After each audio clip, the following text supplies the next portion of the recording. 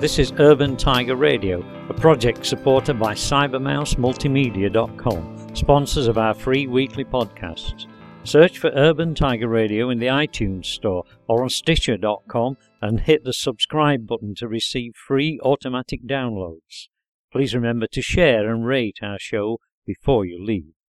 This week's episode is definitely not one for the children, so if you manage to get your children switched on here by listening to The Wind in the Willows and The Open Road, which are children's podcasts, and you will find on Children's Hour, Urban Tiger Radio 2, then steer them away from this one, please, because this one is fully explicit. This is a story entitled Blood Moon, and it has everything: sun, sand, sea, sex, violence, blood, and sunshine. What more could you wish for on your average holiday? Blood Moon by Bill Allerton.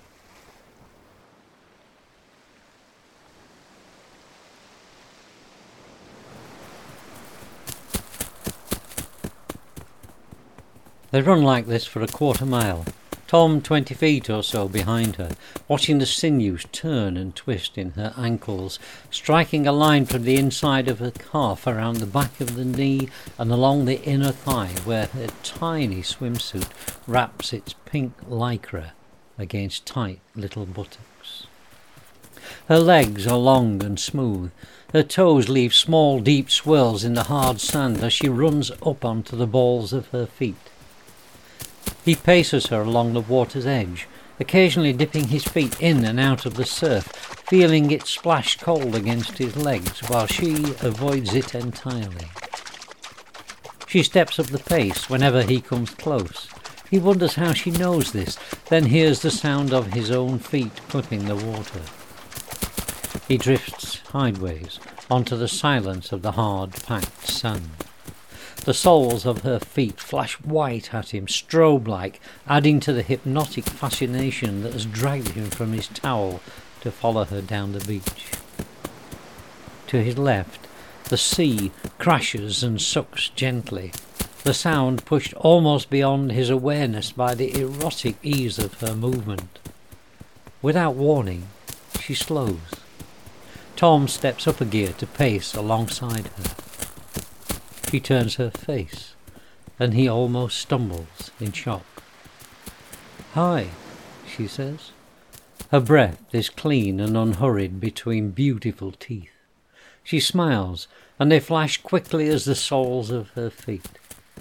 Her eyes crease against the sun. "It's okay," she says, against the look on his face. "You aren't the first. Tom eases back on his stride to stay alongside her as she slows to a standstill. "Not the first what?" "The first to do a double take," she says, "like the one you just did." Tom draws a deep breath and leans forward, fingers wrapping his knees. He shudders the breath back out. "I thought for a moment I knew you." "Liar," she says, then spins on one heel to set off back along the beach. Tom sets off after her, his feet short-cutting the curb and slapping hard against the slow foam of the waves. "Hey!" She keeps on running. Tom notices he's falling behind. He steps up another gear, finds himself chasing her, mesmerized again by the sudden white flash of her feet. Soon he's pacing her, 20 feet behind and almost too tired to use his last breath in a shout. "Hey!" She stops abruptly, mid-stride, and hangs her head.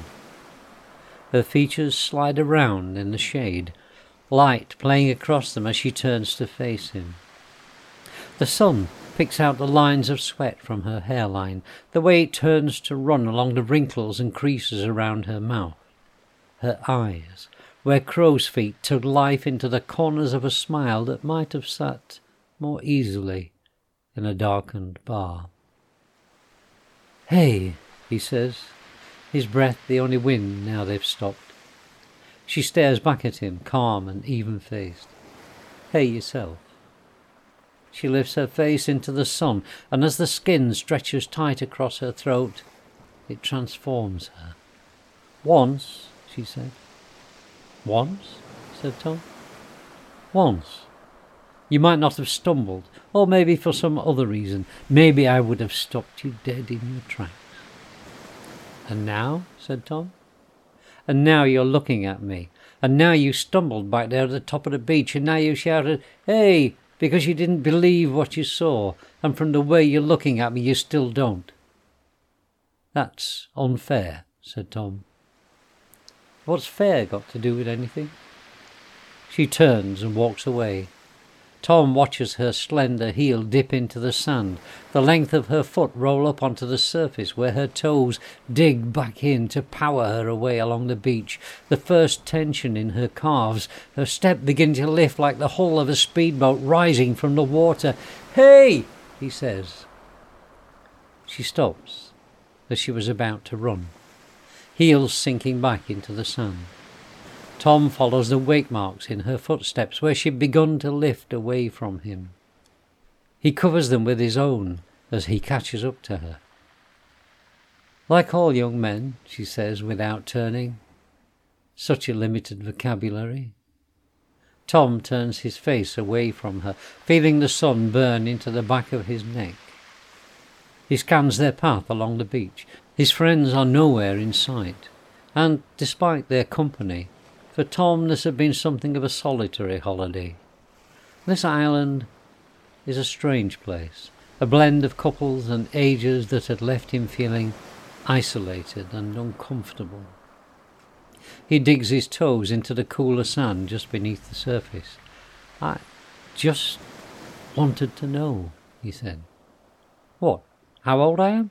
No, I mean, how do you stay so fit?" "For my age?" Anger brings a sudden heat to Tom's face. "What do you want me to do? Pity you because you've lived a bit?" She smiles, and the sun flash of those beautiful, even teeth diffuse the anger from his face. "Guess it's my turn to be sorry," she says. She jogs a short distance away across the beach. Tom looks around for where he's left his towel, realizing she's led him right back there. He sits down to stretch the cramp out of his legs. She stops and turns. "Hey!" "Hey what?" says Tom. Digging and racing young men along the beach. "You always win?" "Yeah," she said. Tom finds her again on the third day of not looking. He's convinced himself that he'll just keep an eye out as he and his friends cruise the bars in the black heat of evening, but finds himself searching for her in the tavernas and restaurants and the floodlit pools they pass. On the third day, he decides to vary his time on the beach. The early sun might tan him better, he suggests, it being much less fierce at that time of day. Des and Jerry thought he'd already had enough. He's about to unroll his towel when he sees a slender figure digging the sand close to the edge of the surf. As the figure leans over the spade, he recognizes the shape of her legs. He slides his trainers under the towel and pads out towards the edge of the sea.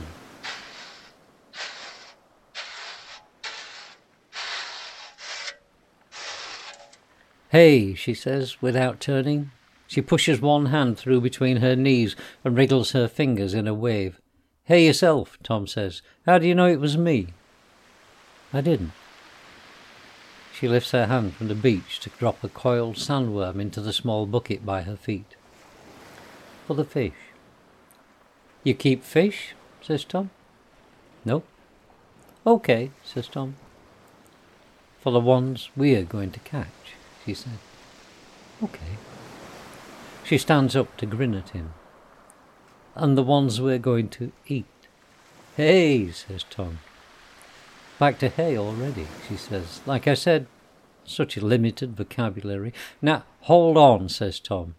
She slides the handle of the bucket into his hand. "No, you hold on to this," she says. "And don't stretch your vocabulary. You don't need to around me." Tom looks around to see if they're being watched, but the sky is a blue unmarred by bird or cloud, and the beach still mercifully free of towels except for his. Wherever she's moved, she's left behind a small hole in the sand. The moist grains are steadily falling in as if timing turtle eggs, buried a mere handspan beneath the golden reflective layer. "I didn't come here to be insulted," he says. His voice carries with it a sense of smile. She looks up to see if she's heard it properly, and drops the spade so her hands can fall one each side of his broad, muscular hips. She looks him up and down, nodding once in approval. "What's your name?" Tom looks beyond her. They're still alone. Tom, what's yours?" "Helena." "Nice. What about the fish?" "I don't know the name of the fish," she says, and her face is falling into mischief, the fading lips clipping the brilliant edge of her smile. "Feel like a run, Tom?" "Okay." "That's my boy," she says. She hoists the spade and takes off like a rocket along the beach. No matter how hard Tom pushes, she always manages to stay at least 4 paces in front. He runs for what seems an age of tortured breath, clinging hard to the bucket and pumping out last night's alcohol and second-hand cigarette smoke until they round the headland at the end of the beach. In the next cove, much to Tom's delight, there are several small shanties made from driftwood and tin sheets, some with TV aerials sticking crazily up on long poles sunk deep into the sand. He follows her footsteps to a nearby shack that nestles where an outcrop of stone has crashed like a wild winter moment of sea. Her shanty is above the ground, perched high on long poles. The floor above his head is a lattice of bamboo and salvaged plywood. A short wooden ladder leads up to an old house door laid flat. She pushes this open and helps Tom up into the shade of the tin and brushwood ceiling. He lays there catching his breath, his heaving chest tiger-dappled by the sun prowling the gaps in the roof. "Home," she says. Across one wall, an old couch covered by a tartan throw looks as if it has been recently occupied. Opposite that, an odd arrangement of iron plates shackled together into a semblance of a stove. Pans hang on wires fixed through the trellis walls. A collection of fishing poles lean in a corner. Beneath a blinded window sits a stash of towels, all different colours and textures, the floor around them lightly scattered with sand from their feet. An open shelf gathers a pile of knickers mixed with swimsuits between 2 or 3 worn paperbacks. A small half-cup bra swings suggestively from a hook on the wall. "Home?" says Tom. "Most of the time." She smiles. "Do you fish?" "No." "Want to learn?" "Okay." She hands him a pole with a coiled line attached. "Where's the bucket?" "Outside, by the ladder." "Good," she says. "I thought you'd dropped it." "I'd have caught you if I hadn't been carrying that bucket," he said.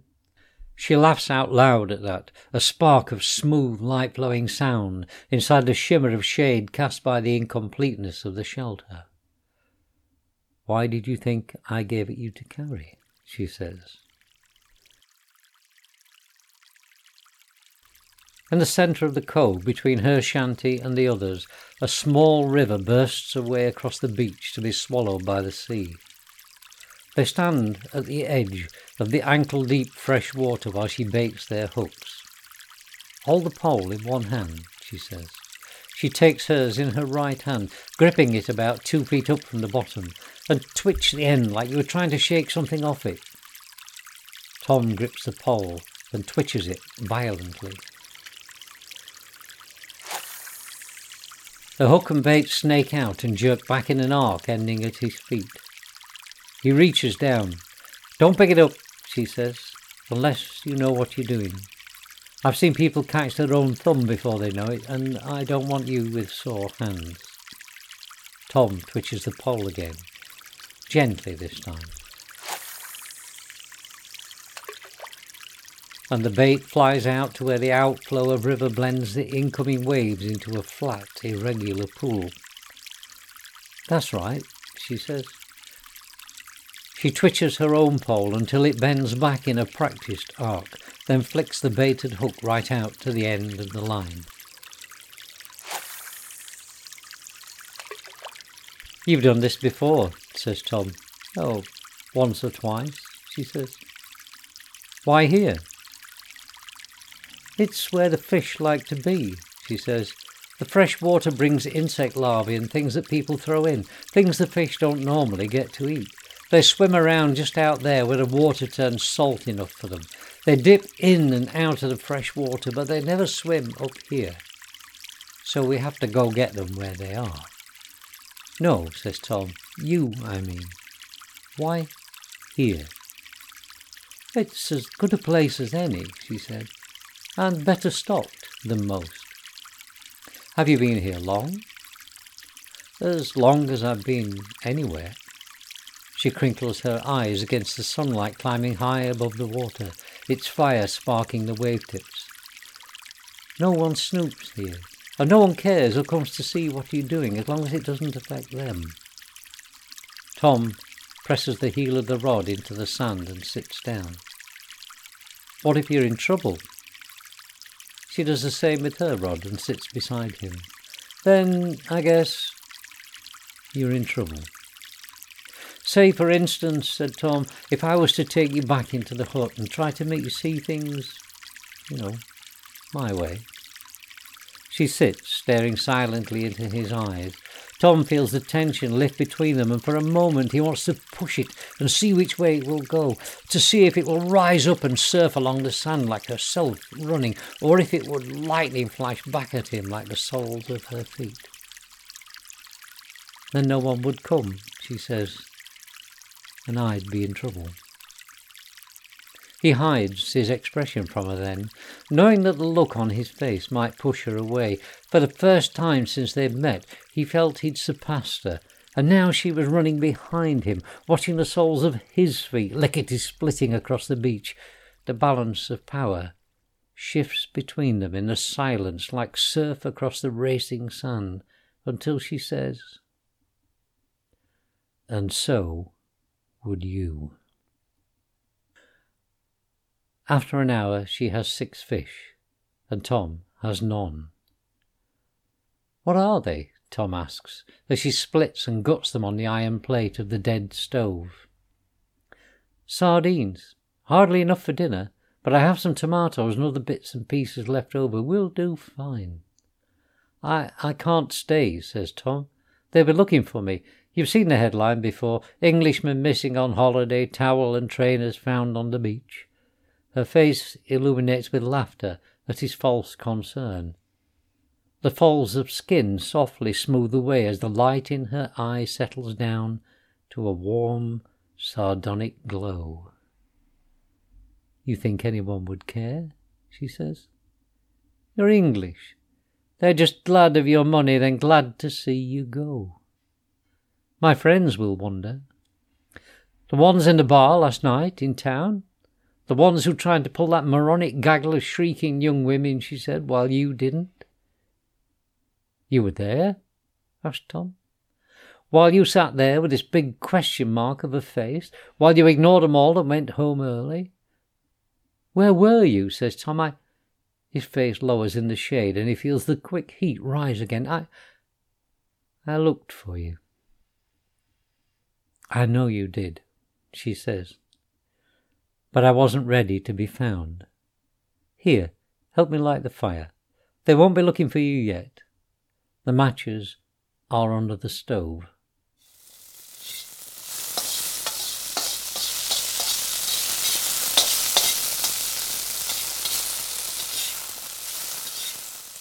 They eat sardines straight off the stoveplate with their fingers. Tom finds bread keeping cool in a bag under the couch. She sprinkles salt in the remaining juices. tears the bread into flat-sided chunks and presses it with her fingers onto the hot plate until it's soaked and salt-browned on one side. Tom eats until he feels stuffed. She pulls the cover from the couch and folds it roughly behind him. She puts her hand on his shoulder and pushes him gently down onto it. "Wait there," she says. She lifts the door in the floor and climbs swiftly down the ladder. Tom closes his eyes and listens until the sand from her feet rasps again on the bottom rung. She climbs into the shelter and lays the door closed. In her hand is a bottle of local red wine. "I bury it in the stream," she says. She passes the bottle to Tom. It's ice cool and welcome compared to the heat in the room. She throws him an opener from a wire hook on the wall. "Glasses?" he says. "One mug. We'll share it from the bottle unless you're afraid you might catch something." Tom rubs his hand over his full stomach. "Couldn't catch anything today." "Ah, you're carrying the worms again," she says. "No," says Tom, "only the fish." "And inside the fish?" "Oh, Jesus," he says. "Right this minute they're wriggling around inside you," she says, "looking for the way out." Tom laughs. "Stop it." "Then I think we'd better drown them in some wine, don't you?" He stops laughing long enough to look her in the eye. "Doesn't it worry you that no one knows I'm here, that I could do anything?" She stares at him, a curious expression on her face, half mocking, half serious. She tips her head downwards, the movement itself almost an act of submission. Her eyes fall into shade where he can't read them, turning their sockets into dark and deep recesses in her skin where the folds and lines lie hidden, waiting for an appropriate expression to make its way to the surface. She lifts her eyes back to his and holds him, steady and fearless. "Should it?" she says. "You never know," said Tom. Beside his man's body she seems inordinately small and slender, twig-like, ultimately vulnerable. They sit together, their legs pointing in opposite ways like the hands of a clock. The straps of her costume shrink away from the bones of her shoulders, and deep hollows form where the musculature of her arms and neck meet. The fine tone of her body showing the bones open and apart. Tom touches her gently with the tip of his finger, tracing it around the hollow before lifting the edge of the material with his nail and sliding his finger into the space between lycra and skin. He moves it gently, backwards and forwards. "I went to kiss the feet of the saint," she says. She closes her eyes and sways slightly until the soft, downy hairs of her arm mingle with the darker, coarser ones of his. They bring him out of the church once a year and carry him around the town in an upright glass casket. Her weight shifts and she leans against him with an unexpected lightness of touch. "There's a hole in the bottom," she says, "where his foot peeks through. Once a year they give him a new pair of gold slippers. It's supposed to be good luck to kiss them. I went early. I can't get near them on Saint's Day." "Is he dead?" said Tom. She smiles to herself. "Not for long. 4, maybe 500 years." "Long enough," says Tom. He passes her the opened wine bottle. She does no more than wet her lips before passing it back. "He was buried on the hill above town," she said. "When they dug him up 30 years later, he was still perfect. As the procession passes, people throw themselves under the casket to be cured." "Does it work?" "Sometimes, I guess," she said. Tom slides 2 more fingers under the strap and lifts it clear of her shoulder to rest against her arm. "When are you leaving?" she asks abruptly. "Sorry," says Tom. "I shouldn't have done that." He lifts the strap back into place on her shoulder. She shrugs it off again and leans into him. "No, I meant for home." "Oh," said Tom, "next Sunday." "You'll be here then, for Saint's Day?" She touches his hand with a finger. "Next Saturday." Tom takes her shoulder in his hand, empowered by the way the small bones are completely hidden inside his palm and fingers. "When they fire the stubble," she says. Tom moves his hand around, watching his skin pass possessively over hers. He slides it to her neck and notices the way his fingers fasten easily around it. She closes her eyes, and a small, impulsive swallow disturbs her throat, rippling downwards beneath his fingers. For a split second, he squeezes. Her breath catches in her throat, and she becomes still beneath his hand, except for the quickening pulse inside her. He relaxes his grip. "Along the peninsula," she says, "the smoke turns the sunset into an inferno." He studies her face in silence. She speaks again without opening her eyes.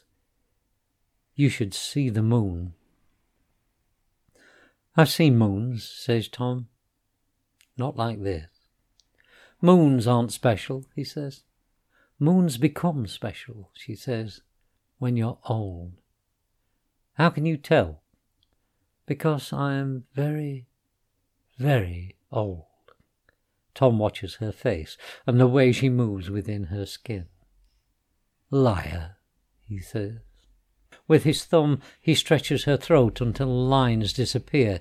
His fingers spread across her face, smoothing behind them. They push into her hairline until the skin flattens and shines with an inner glow.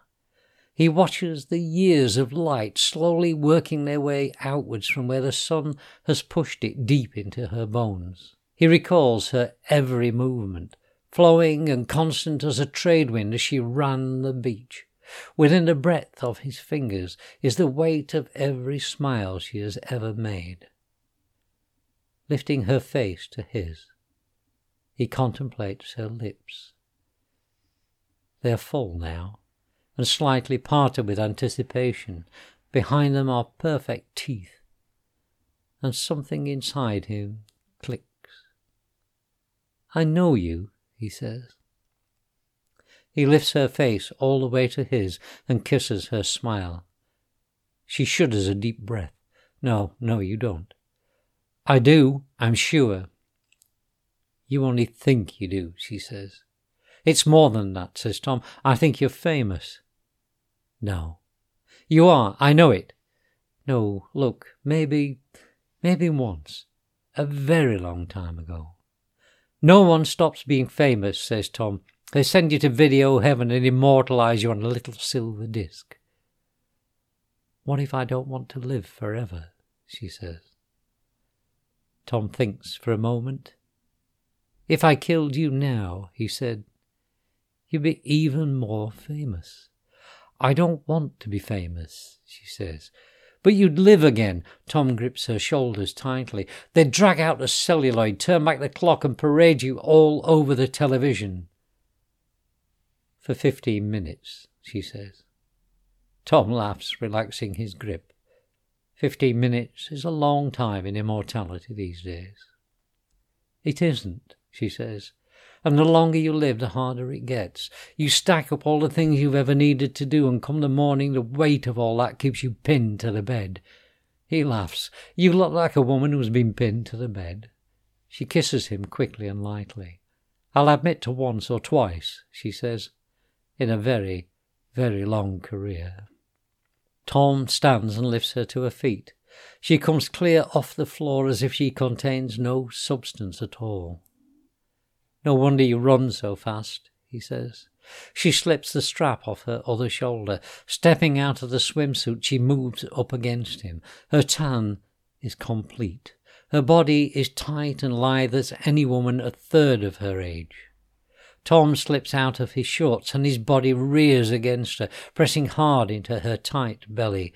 She stands on tiptoe to whisper something darkly indistinct in his ear. Tom wakes on the couch, with the sun streaming through the roof. The shack is empty, and the last thing he remembers is holding her, naked in the middle of this room. He grabs his shorts and climbs down the ladder to find her, but the beach is entirely empty. He waits a while, then returns along the shore. His towel and trainers are still where he'd left them. Back at the apartment, there's a note on the breakfast bar. Moved into the Terrazzo Hotel with Cheryl and Leslie. Don't wank yourself silly. See you at the airport a week on Sunday. Des and Jerry. Tom spends the next 2 days pacing the beach, walking the bars alone at night and visiting the shanty in the cove. He waits for her outside, sitting in the flow of cool water from the river. He once, and only the once, opened the door from the ladder and looked in. It was as if he'd walked away just a moment ago, except that the half-cooked bra was missing. From the river water, he watches people from the other shanties further along the cove. They never look his way, and he never seeks to attract them. As they walk past, their skin burned dark as honeyed toast.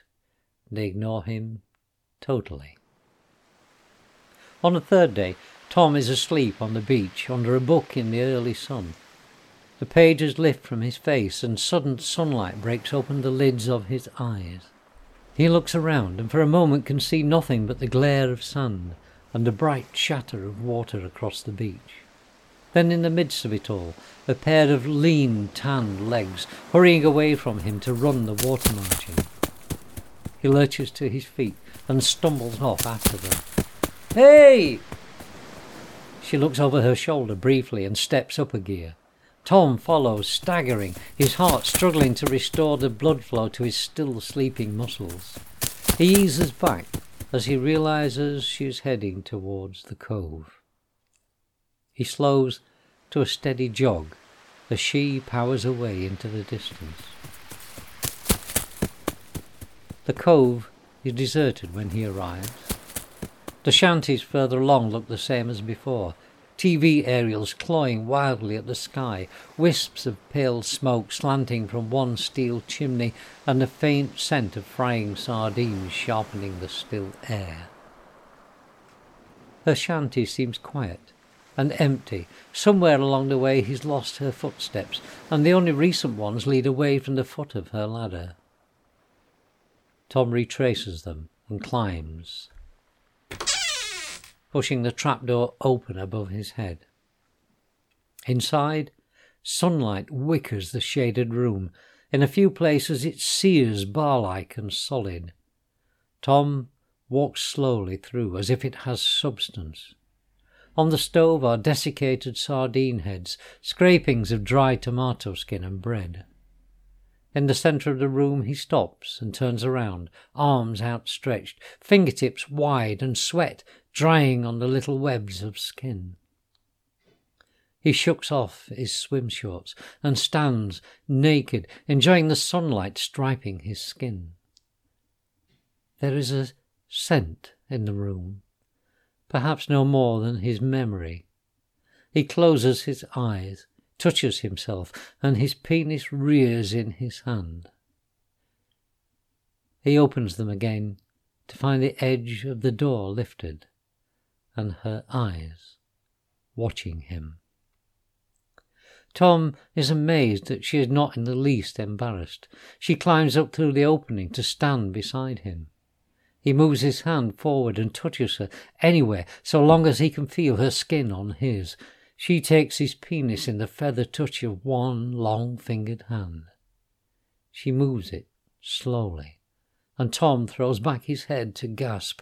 She reaches up and pulls his face down to hers, kissing his mouth, her lips wide and searching, her tongue parting his teeth and forcing its way through his mouth.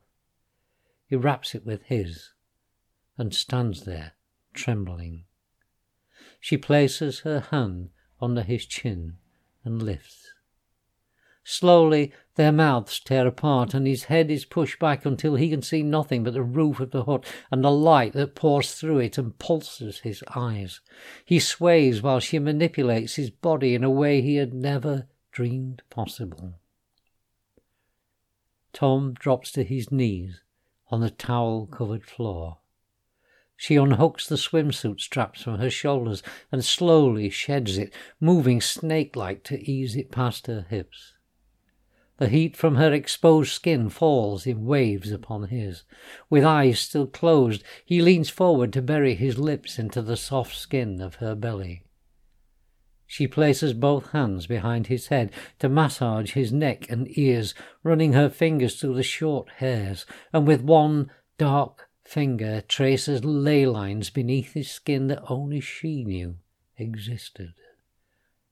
Tom is kissing her belly, harder now, frantically grinding his tongue into her navel. She leans down to whisper something in his ear, and the tremors leave him. His muscles relax, and his penis softens. He is at a place of perfect ease.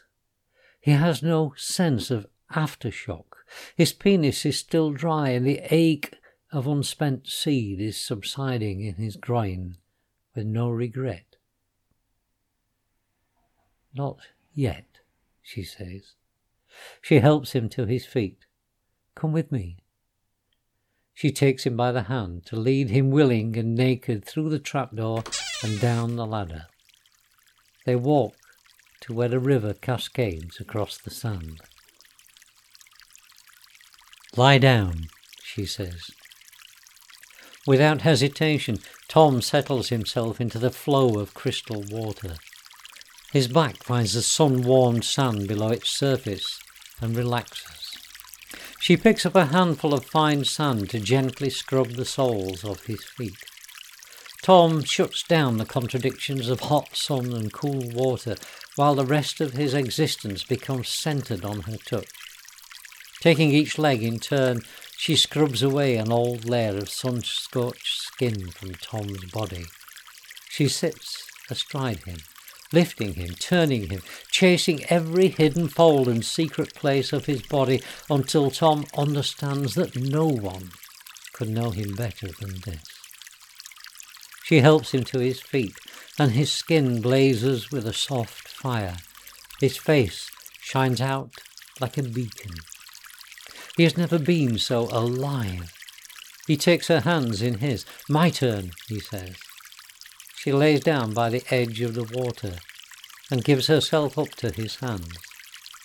Tom is careful, as she had been, but the touch of his hands and the scent of cool water splashed across her skin alone are enough to bring her body swelling up to meet his fingertips.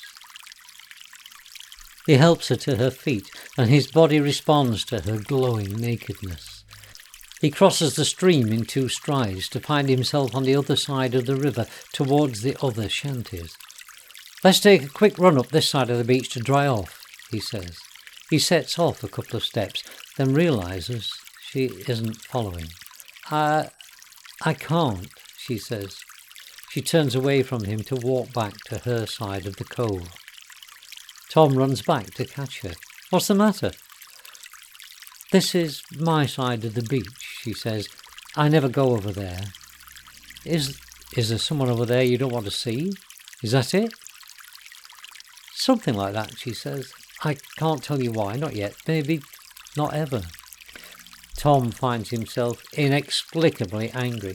He grips her hard by the shoulders until her feet leave the floor. "I could make you." "You couldn't," she says. "Or if you could, you might as well kill me now." "I don't want to make you that famous," said Tom. And he wonders why the words filter through his teeth the way a lie does. "I just want to make love to you," he says. "Then come with me." She leads him by the hand back to the shanty, where the only sounds are the mix of distant slow waves and the deeply uneven rack of their own breath.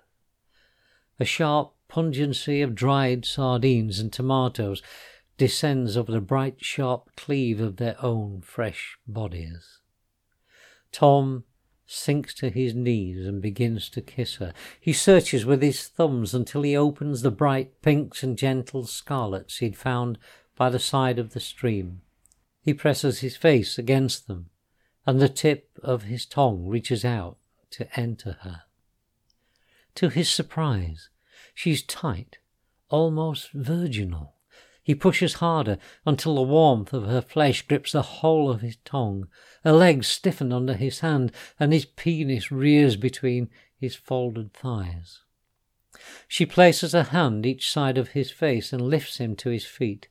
She pushes his chin backwards with one hand until he stares once more at the roof before closing his eyes. Her perfect white teeth close around the crown of his penis.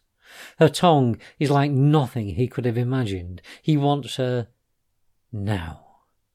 His hands fill with her hair as he lifts her roughly to her feet. He drops her carelessly on the couch, covering her with his body, the fingers of his left hand reaching for an opening into her. She lifts her mouth to his ear and whispers two indistinct words. Tom sags against her like a corpse. She slides out from beneath him to sit at his side, stroking his penis, and admiring the way his so young body holds itself together as if it were freshly stitched into new skin. He is still hard, even while asleep like this, and while he sleeps she fills her mouth with him, squatting at his side with knees apart, her own sex open and protruding. With a long, bony finger, she spreads the wet lips and slowly finds her own satisfaction. She picks her swimsuit from the floor and leans down to kiss his eyes. Tomorrow, she says. When Tom awakes, she's gone. While he waits for her return, the sun falls below the roof of the shanty to bleed fire through the walls, the air around him latticed with sunset flame. He sits on the couch and closes his eyes again, trying to recapture why it was he'd thought he'd known her. Or perhaps he'd just dreamed that he knew her. He walks back along the beach to the apartment for a shower. Dressed for the evening in slacks and shirt, Tom makes his way back to the shanty. At the foot of the ladder he calls softly, but there is no reply. He pushes open the trapdoor and climbs up into the darkened room. Stars shine here, feathering in and out of existence against the roof as he moves. He's made up his mind to wait for her, however long that takes. In the bag he carries, there is bread, an imported wine, a small round local cheese, and a 1/4 kilo of thickly sliced ham. He makes his way cautiously to where he knew the couch was. He leans against it and touches warm skin. He recoils at once, falling back onto the bag. "Hey!" he whispers. There is no reply. Only the ear-bursting sound of his own snatched breath and his heart in his throat. "Hey!" He reaches out to touch her arm. She makes no move, but he feels the warmth of her flesh and the small, slow pulse in her wrist. He sits on the floor with his back to the couch. He clasps his arms around his knees and waits. After a while, in which the moon broached the roof and replaced the stars, he tries to wake her again. She makes no sound at all. In the semi-darkness, he runs his hand across her body. She's naked. He strokes her skin. In the dark, she's flawless. He kisses her perfect nipple, and it puckers erect as if his lips had been a winter's breath.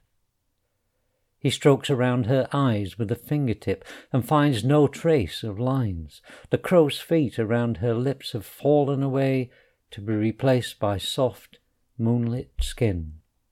He touches her hair. He touches her hair. It's soft and clean, seemingly untouched by the years of sun and salt winds, with room for many more still to come. He closes his fingers around her arm and shakes her gently. There is no response. He shakes harder, but she lays there wrapped only by the darkness, entirely extinguished except for the slow, steady pulse in her wrist and the shallow butterfly of her breath. Tom could never have explained the anger that surged through him. It came from somewhere animal, deep inside, an old echo, but at once instinctive and raw. He thought at first it was born of the way she controlled him, dismissing his own needs and replacing them with her own, but no. It came from much, much further down than that. The fingers of one hand close around her slender throat, relaxing only as he brings this instinct to kill under control once more. He lifts her from the couch by her shoulders to shake her awake, the blonde of her hair chipping the moonlight bars striking through the hut. There's no response to his effort. Tom drops her back on the couch and fumbles around for the stove. He finds the metal leg and searches around it for where he'd seen her stash the matchbox. His hand closes around them. He pushes her into a sitting position and strikes a match. The winnowing light sheds shadows across her features as the match sways in his hand. He cups his eyes to shield them from the brightness of the flame so he can study her face. She is beautiful. With the light from the flame, she seems on fire herself, her skin filled with a joy and serenity. Her eyes open wide. The match burns his fingers before she blows it out. The darkness envelops him again, deeper than before, and this time with a bright orange ball inside his eyes beyond which he can't see. Her hand touches his face, and Tom chokes on a half-drawn breath. "Hey," she says softly. "I said tomorrow." "You don't understand," says Tom. "I want you now." "No," she says. "Tomorrow." "No, not tomorrow. I want you now. So much that it hurts. Make the pain go away." "No." Tom rips open his shirt. Sliding out of his slacks, he stands naked in the darkness. "Wait," she says. "Wait. Here. Let me touch you." In the darkness she takes him, manipulating him in slender fingers that make shapes only his mind can see. Her touch stands all of his consciousness along one vivid knife edge. His instinctive senses retreat inwardly, afraid of the fire she is creating around the end of his penis. "Stop that!" He wrenches himself away. His hands find her shoulders in the darkness, and he throws her back onto the couch. He falls across her, and his knees force open her legs. She screams in his ear, "Tomorrow!" "No," says Tom, "right now or never." "But this isn't right, not the way I wanted." She gasps under his weight, forcing his mouth away from hers. "I have to see the moon." Tom braces himself above her. The face he'd seen by match flare as bright in the eye of his desire as if she'd been struck instead by moonlight. "When I make love, I have to see the moon," she says, "red with the smoke from the burning stubble. It has to be a bright, full-blood moon, or I can't go all the way back. And the fires aren't started until Saint's Day, not until tomorrow." "What about what I want?" said Tom. "Tomorrow," she says, "there'll be a moon like you'll never see again." "No," he says, "now." His hand thrust between her legs, roughly parting the fragile opening of her body. "And again tomorrow." "No, wait." She relaxes under him. The defensive arch of her body gives way, accepting him. "Not like that," she says. She pushes his hand away and strokes his erection. She uses the wetness of the tip to gently moisten the edges of her hidden lips. "Here. Like this." She pulls him deep inside her. the constriction of her body breaking his skin as she forces him deep. She breathes two indistinct, arcane words, and in one split second he begins to orgasm. She pulls his lifted head down to hers and moves her lips upon his mouth. He opens it wide and her tongue pushes inside. He sucks her into him, filling his mouth and throat with a dark, fleshy heat until he feels the end harden and roll into a tube which forces its way past his own tongue, pushing inwards, choking off his breath. He tries to pull away, but the arms wrapped around his head crush him ever tighter to her. Her tongue pushes deeper until it tears the fragile larynx, crushing brachia and aeoli, mixing the blood draining into his lungs with her own saliva before severing the path of a major artery. In the length of a single orgasm, she drains him completely.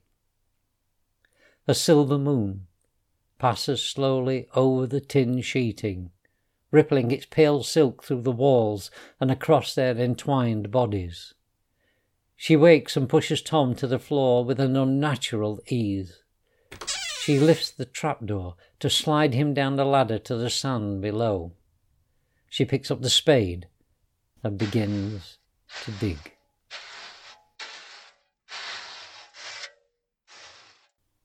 3 feet down, a pile of white bones lift light out of the sand. She throws the shriveled remains of Tom and his ripped clothes on top of them and shovels the sand back in, smoothing the surface with her feet. She climbs back up the ladder and closes the trap.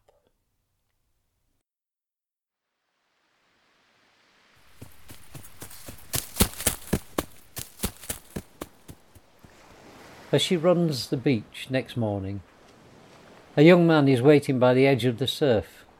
He steps into her path. "Hey," he says. She slows and stops to answer him. "Oh, sorry," he says. "For what?" "I thought..." "You thought I was younger, eh?"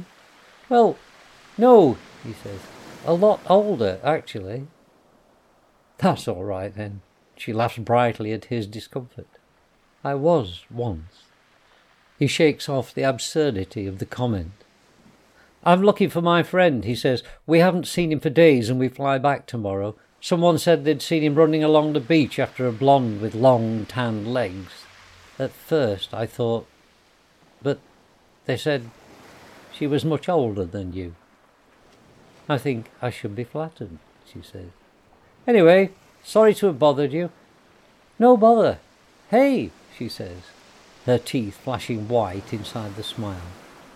"Anybody ever tell you you're cute?" "Only my mom," he says.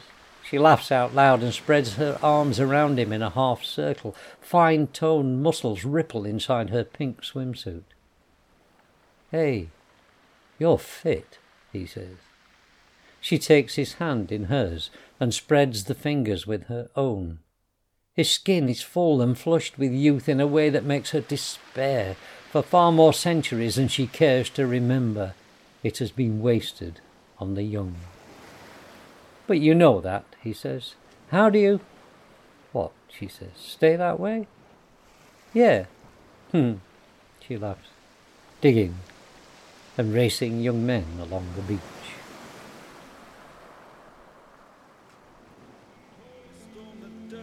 Say your prayers over the wrecks and cast your reeds upon the rolling waves. Just lay your fingers on the rails and you will find that without fail vibrations from the engine room, they're gonna get you home safe soon. Well, that's all for this week's show, folks. I hope you enjoyed your free podcast from Urban Tiger Radio. And if you've hit that subscribe button, you'll be hearing from us again in a week's time. So it's a goodbye from me and a from Nelly. Goodbye. Shoveling the coal that keeps the fire burning in the soul. Sea is safe to harbor.